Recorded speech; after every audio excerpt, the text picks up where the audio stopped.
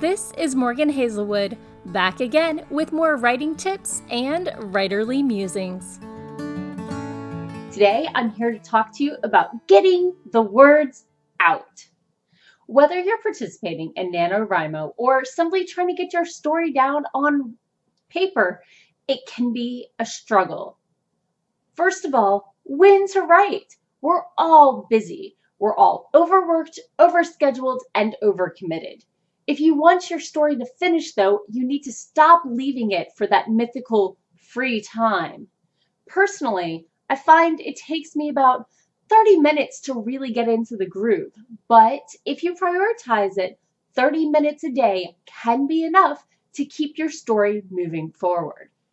Honestly, the tricky part about having a target word count per day is that time constraints can help. If I have 6 hours to write 2,000 words, it will take 6 hours. If I have 90 minutes, somehow, very often, I find I manage to get it done.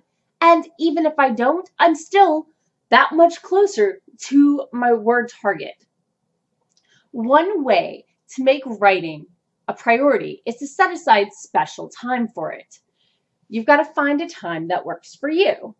Where can you carve out time, though? For some people, they can carve time out of their commute.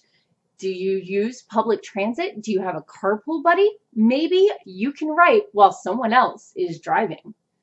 Another spot, early morning. Twitter has a hashtag 5 a.m. Writers Club for those who squeeze in their writing before work or before the kids get up. Late night.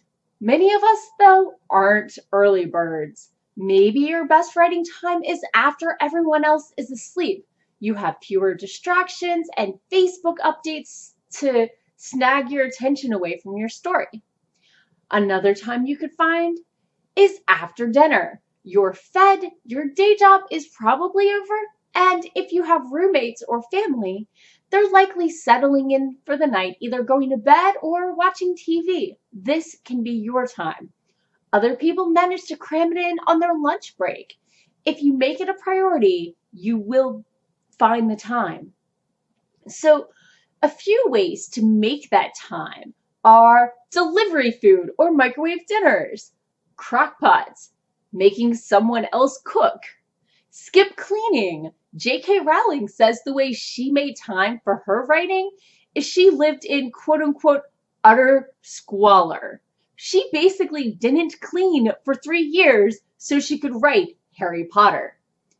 Another option, wear only pajamas. That way you don't have to worry about laundry. So let's say you've made the time and now you're writing. But what if you get stuck while the clock is ticking on your narrow window for writing? You don't know what happens next. What do? Here are some ways you can unstick your writing. 1, add a meal. Your characters have to eat like 3-4 times a day. Plus, do they have to find the food or buy it or hunt it? Do they have to cook the food? This could go on for pages. Another option, start a fight. Do you already have tensions brewing? Maybe there's a character who doesn't like your main character and barges in.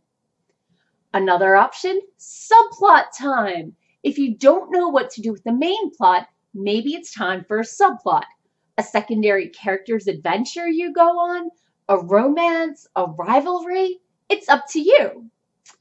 Another option I've tried before in the past is write backstory vignettes for secondary characters.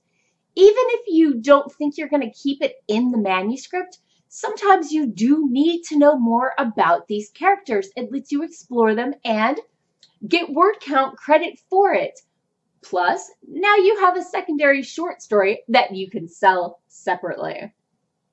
Another thing you can do is write world-building mythologies for your world. Creation myths, the sun, the stars, the moon, fire, all those good fun things.